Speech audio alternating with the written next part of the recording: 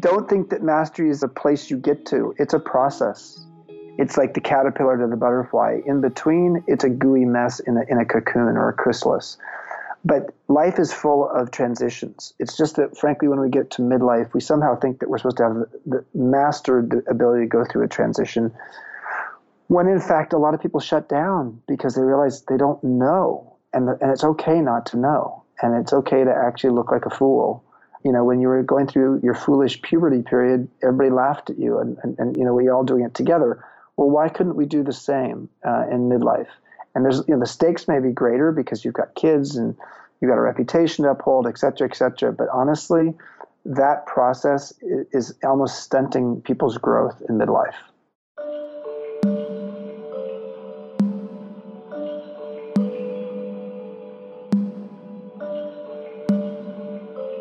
"76 million Americans are baby boomers, born between 1946 and 1964.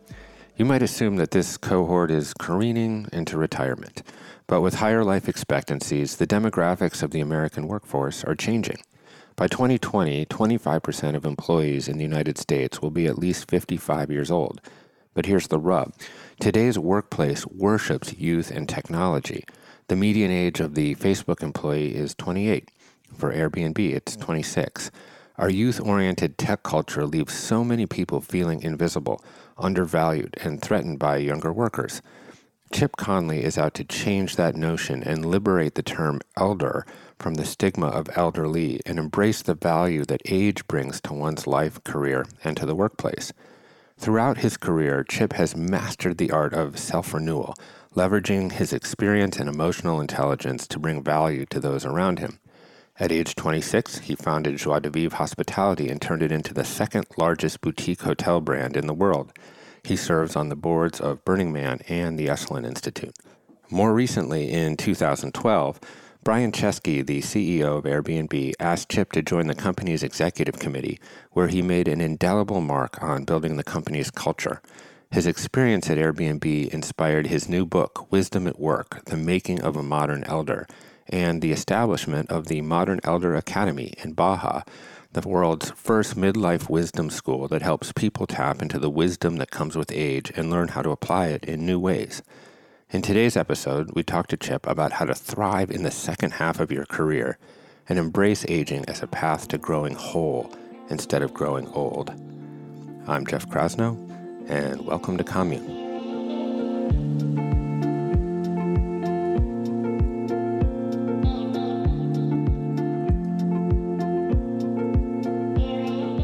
I have spent my life being predominantly a social alchemist, and in the form of hospitality, whether it was a boutique hotelier or for almost 6 years now as a senior person at Airbnb, mentoring the founders and leading part of the company. And now I am founder of something called the Modern Elder Academy down here in Baja, which helps people in midlife navigate their transitions. But I think in terms of who I am, like underneath all of that, I called my first company Joie de Vivre, which means joy of life. Yeah, it's for someone that's done as many things as you have. You've got to find this common thread that weaves through all of those different things. This is what you bring to the world. You provide people with joy. Well, there's a great old, I think it's a Mark Twain quote. There's the two most important days of your life are the day you knew when you were born and the day when you figured out why you were born, or something along those lines. And that why question, that question of like, what is it that you're on the earth to do and what could you become world class at, is a really fundamental question. I wish we did a better job in people's younger years helping them imagine that. You know, I was lucky enough in my 20s to figure out that being in the business of making people feel joy or helping them feel joy felt like the right path for me. Yeah, and now that notion of bringing joy to people in midlife and beyond is a passion for you, and it's a tricky phase of life. I'm getting to that place myself, and I want to unpack that a little bit, this notion of the modern elder. Can you describe what that term means to you? The origin is that 6 years ago, the founders of Airbnb had this little tech startup and they wanted to become a hospitality brand globally. And they brought me in to help mentor Brian, and then Brian, the CEO, one of the founders. And I joined the company and immediately realized, oh my God, I'm twice the age of the average person here. I was 52 and the average age of the person there was 26. And I was reporting to Brian, who's 21 years younger than me, while also mentoring him. So it was an interesting situation. What I realized in a tech company, having never been in a tech company, I could pretend to know what they were talking about. I had to be as much of an intern as I was a mentor. And so what did that mean? It just meant that I had to be curious and wise at the same time. And so I believe a modern elder is different than the traditional elder. The traditional elder of the past was held in reverence. And the modern elder is appreciated for their relevance, and that relevance in the form of having some timeless wisdom, but applying it to modern day problems. So it does require a certain amount of learning and curiosity about the way the world works. So they started calling me the modern elder at Airbnb, and ultimately I ended up starting to write a book called Wisdom at Work, The Making of a Modern Elder. And while I was writing that book, I started imagining the fact that we don't really have much of a safe social crucible for people in midlife going through transitions to come together and try to figure out, how to repurpose their life if they're in the midst of a transition, whether it's a divorce, an illness, changing a career, empty nest syndrome, menopause, whatever it is. There's a lot of transitions in midlife, and yet, unlike most other periods of people's lives, we haven't really created some kind of celebration or ritual during this time. It's funny because you mentioned the word elder, and it sort of has two very different connotations for me. This notion of the elder as someone with knowledge and held in high esteem. But then on the other side, we have this word like the elderly. And at least like in the modern context, the elderly feels to me as like, oh, well, that's someone in an assisted living home that's not really contributing to society anymore. They don't maybe have the same value to society as they once did. And it's sort of like you're reclaiming the word in a whole different way. Yes. First of all, I don't think elder without the modern piece is a great word, because it almost speaks to patriarchy in the past. And so I think modern elder is, that nice oxymoron of current day and ancient, or current day and timeless. But the reason I think it's relevant is we have 5 generations in the workplace for the first time, and power is cascading to the young like never before because of our increasing reliance on digital intelligence. And yet we somehow expect these young digital leaders who are founding companies and growing them globally overnight and becoming billionaires, we expect them to somehow miraculously embody the relationship wisdoms and leadership skills that we older workers have had decades to learn. So I think the idea of pairing a brilliant young technologist potentially with someone with a few 2 or 3 extra decades of experience is not a bad idea, not because the young person is not an adult, but because the young person has great potential. And this is just to help support their potential. And I think elder as a word is a relative word. It means it's relative to who you're surrounded by. You could be an elder at age 40 if you were surrounded by 20-year-olds. As it pertains kind of to this baby boomer generation that is huge and moving into later life, right? If power is moving 10 or 15 years younger and we're all going to live 10 or 15 years older, we've created this irrelevancy gap that's like 20 to 30 years long. And so there are a lot of people who are, let's say 45 to 65 is what used to be middle age or midlife. Today, midlife is almost 35 to 75 because some people start feeling irrelevant earlier.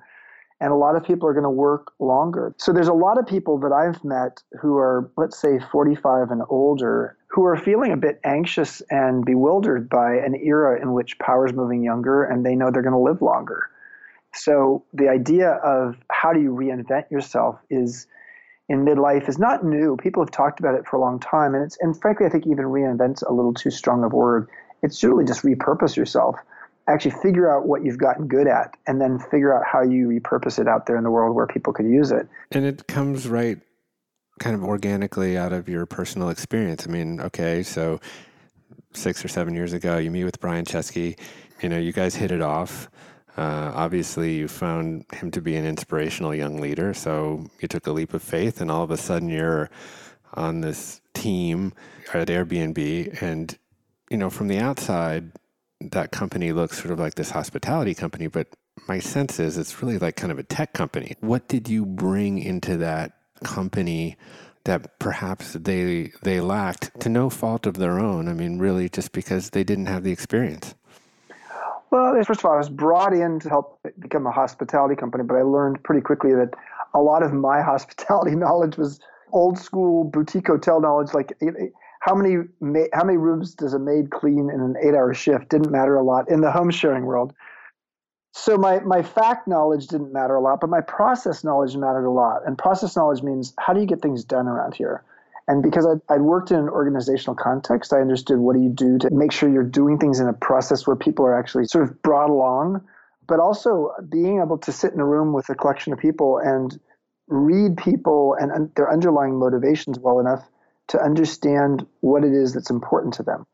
So that was important. Another thing that was important is, I think the first half of your life is about accumulating, and the second half of your life is about editing. And so Airbnb did a really serious editing job on our strategy. And I wasn't hired for strategy. Ultimately, about a month into it, Brian said, you know what?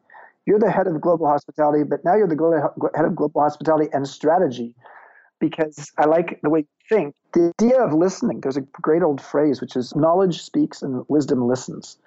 And so in many ways, I think I was appreciated because I was really good at listening to people about what they want to do with their career or what they want to do with their team, et cetera. So over the course of my almost 6 years there, I've mentored over 100 people at Airbnb.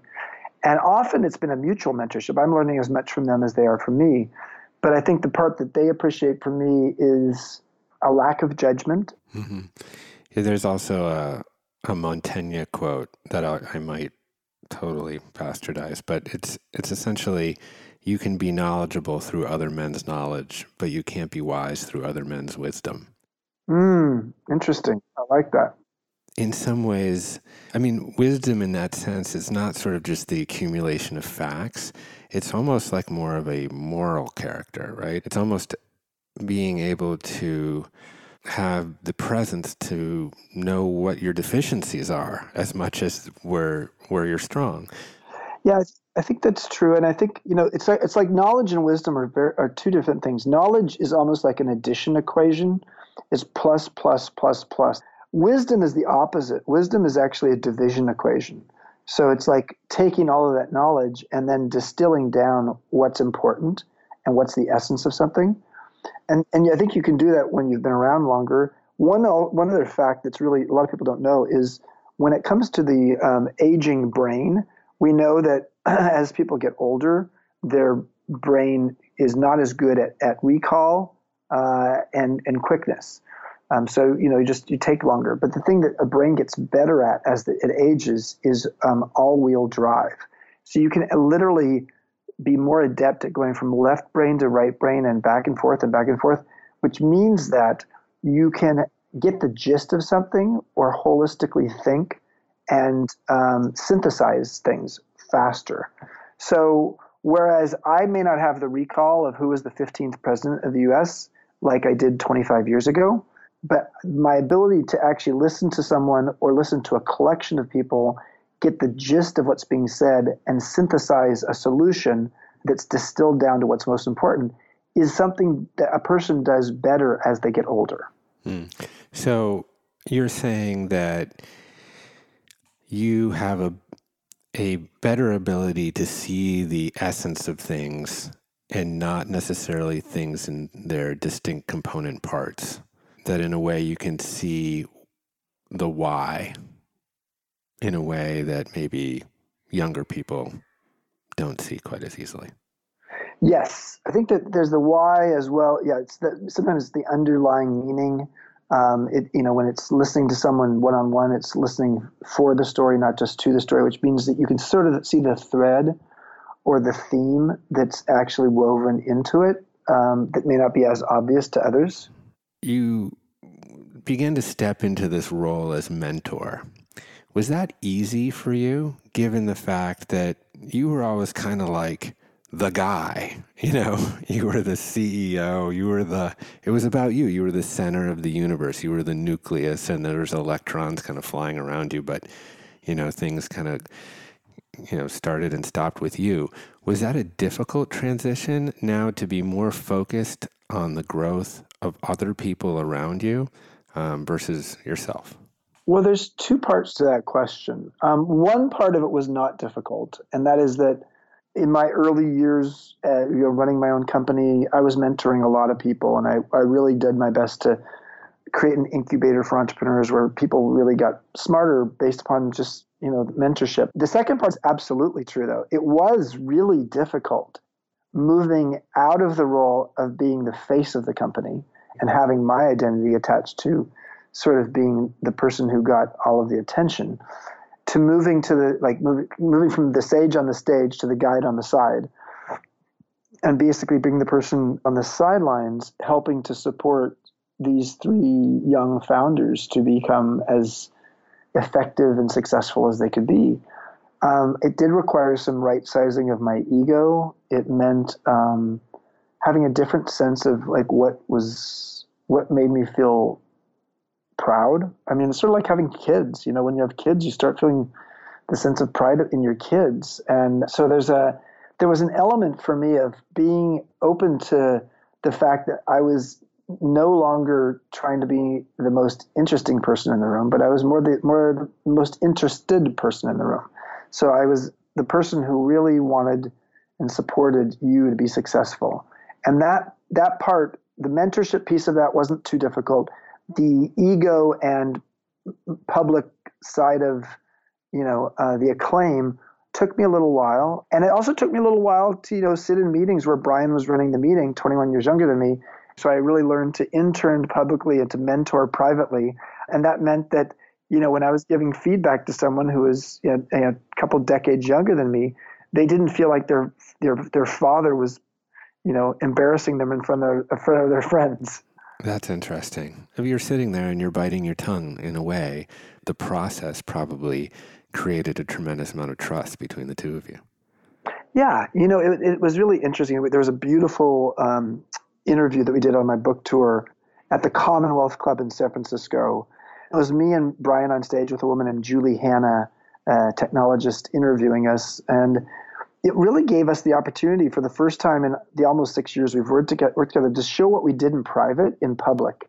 Because Brian would come over to my house all the time, and I have a backyard cottage, and we'd go there, and sometimes for hours at a time, 3 or 4 hours, we would meet and talk about things. And all of a sudden, we took what we did in private and we took it on public on stage. And it was a beautiful experience to sort of show the mutual mentorship, because it was really both ways. I think that there were so many things I learned from him as well. And I think that's really, to me, that's the future.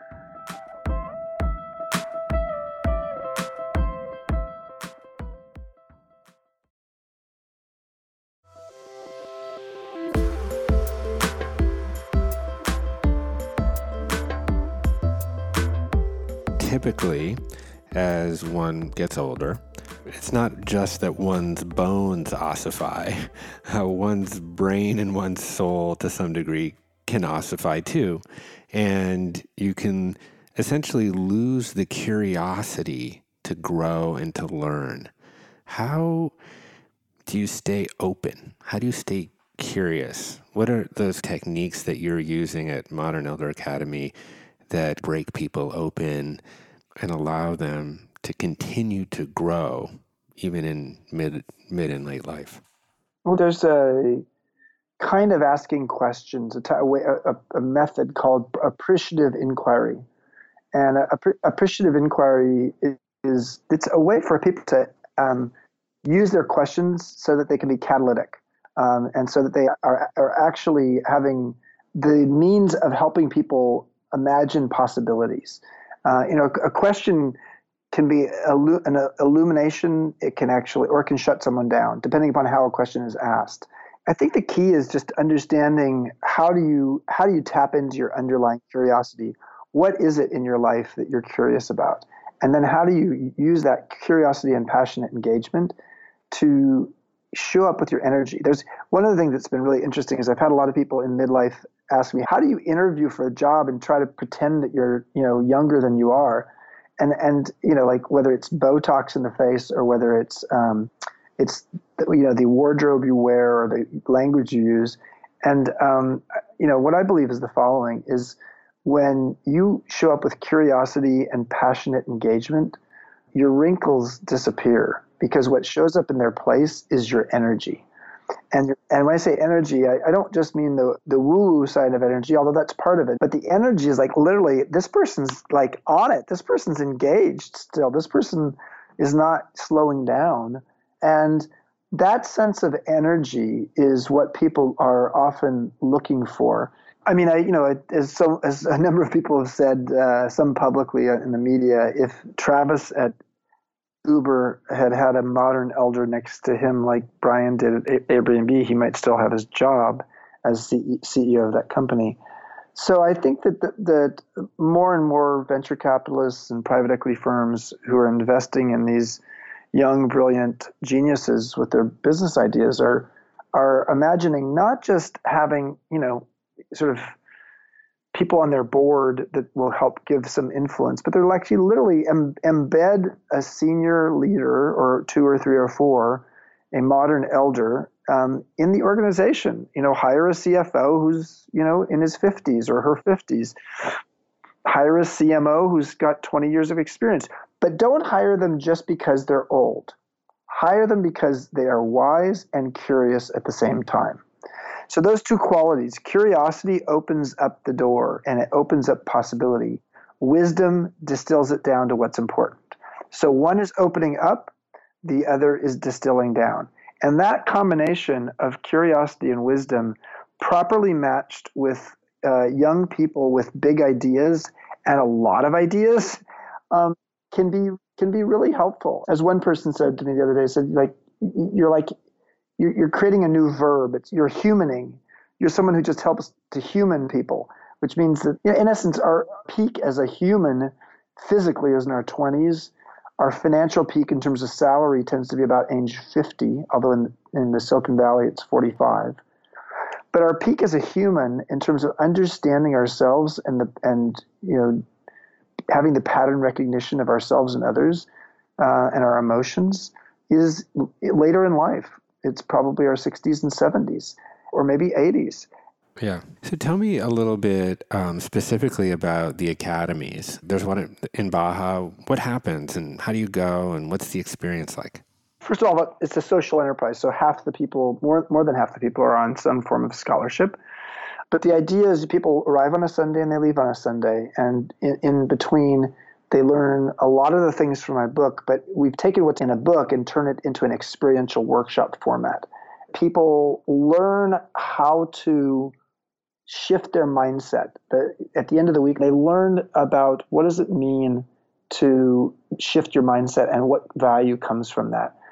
Because people come into the workshop with certain mindsets. And during the course of the week, we help people to shift out of that mindset, partly by really helping them reestablish and clarify what their mastery is. Let me use an example. One of my friends, Mike Riley, I went to college and with him, he was a fraternity brother of mine. Mike, for 20 years, was in the golfing industry. He was a sports agent for some of the best golfers in the world. 20 years into it, he lost his job because the company got sold. Private equity firm bought it, and they got rid of everybody who was senior and had big salaries.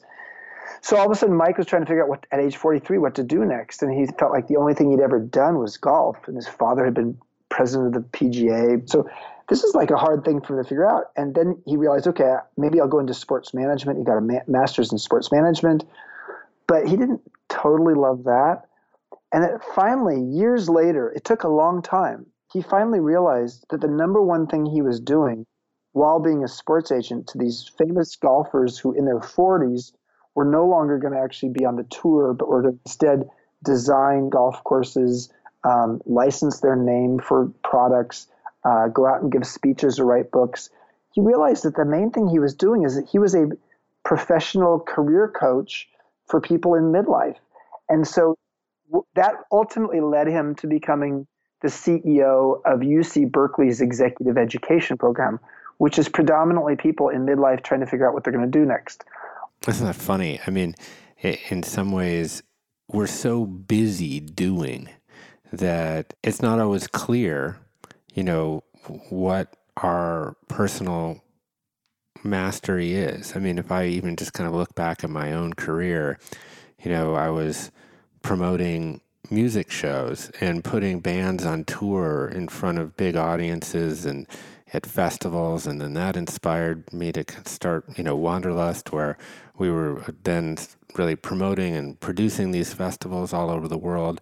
Now kind of into Commune, and when I think, as I've had a little bit more time to self-reflect, it wasn't ever really about the music business or, the wellness business or a digital online platform. For me, it was about convening people, creating community. That's just what I am instinctively drawn to. But it took me a long time to actually put my finger on what my real calling was. I don't want to use the word mastery because I think I'm still working on it. But I think it is funny that we don't always know. We're instinctively drawn to the things that we're best at, but we don't always really know what they are. Mm-hmm. My piece of advice for you, if you want it, is don't think that mastery is a place you get to. It's a process. Absolutely, the fact that you're not there yet doesn't mean that you're not in the process of becoming a master. And so I mean, I think more than anything, being willing. The thing that we talk a lot about in the academy is being willing to be liminal. To be liminal is to be in between two things. It's in transition state. It's like the caterpillar to the butterfly. In between, it's a gooey mess in a cocoon or a chrysalis. But life is full of transitions. It's just that, frankly, when we get to midlife, we somehow think that we're supposed to have the mastered ability to go through a transition, when in fact, a lot of people shut down because they realize they don't know. And it's okay not to know. And it's okay to actually look like a fool. When you were going through, your foolish puberty period, everybody laughed at you and we're all doing it together. Well, why couldn't we do the same in midlife? And there's, the stakes may be greater because you've got kids and you've got a reputation to uphold, et cetera, et cetera. But honestly, that process is almost stunting people's growth in midlife. It's sort of, maybe we lose the willingness to be vulnerable. I mean, you have this wonderful kind of phrase of, that people need to grow whole instead of grow old, right? Yeah.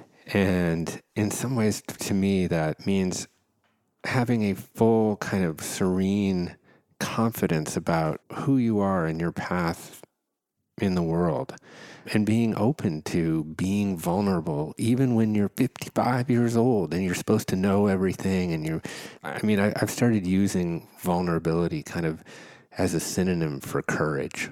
I love that. It's almost the same thing. I mean, whether you're a soldier walking into a battle or, you're walking into a situation where someone might have more power than you, it's almost always the same thing. And it's hard to do that.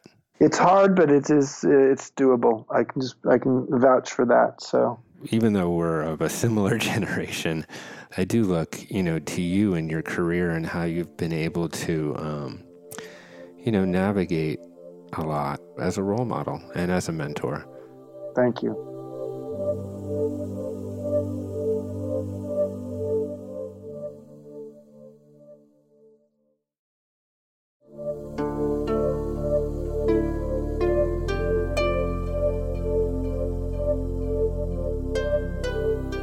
Could it be that the secret to thriving in our midlife is, as Chip said, learning to marry wisdom and experience with curiosity, a beginner's mind, and a willingness to evolve?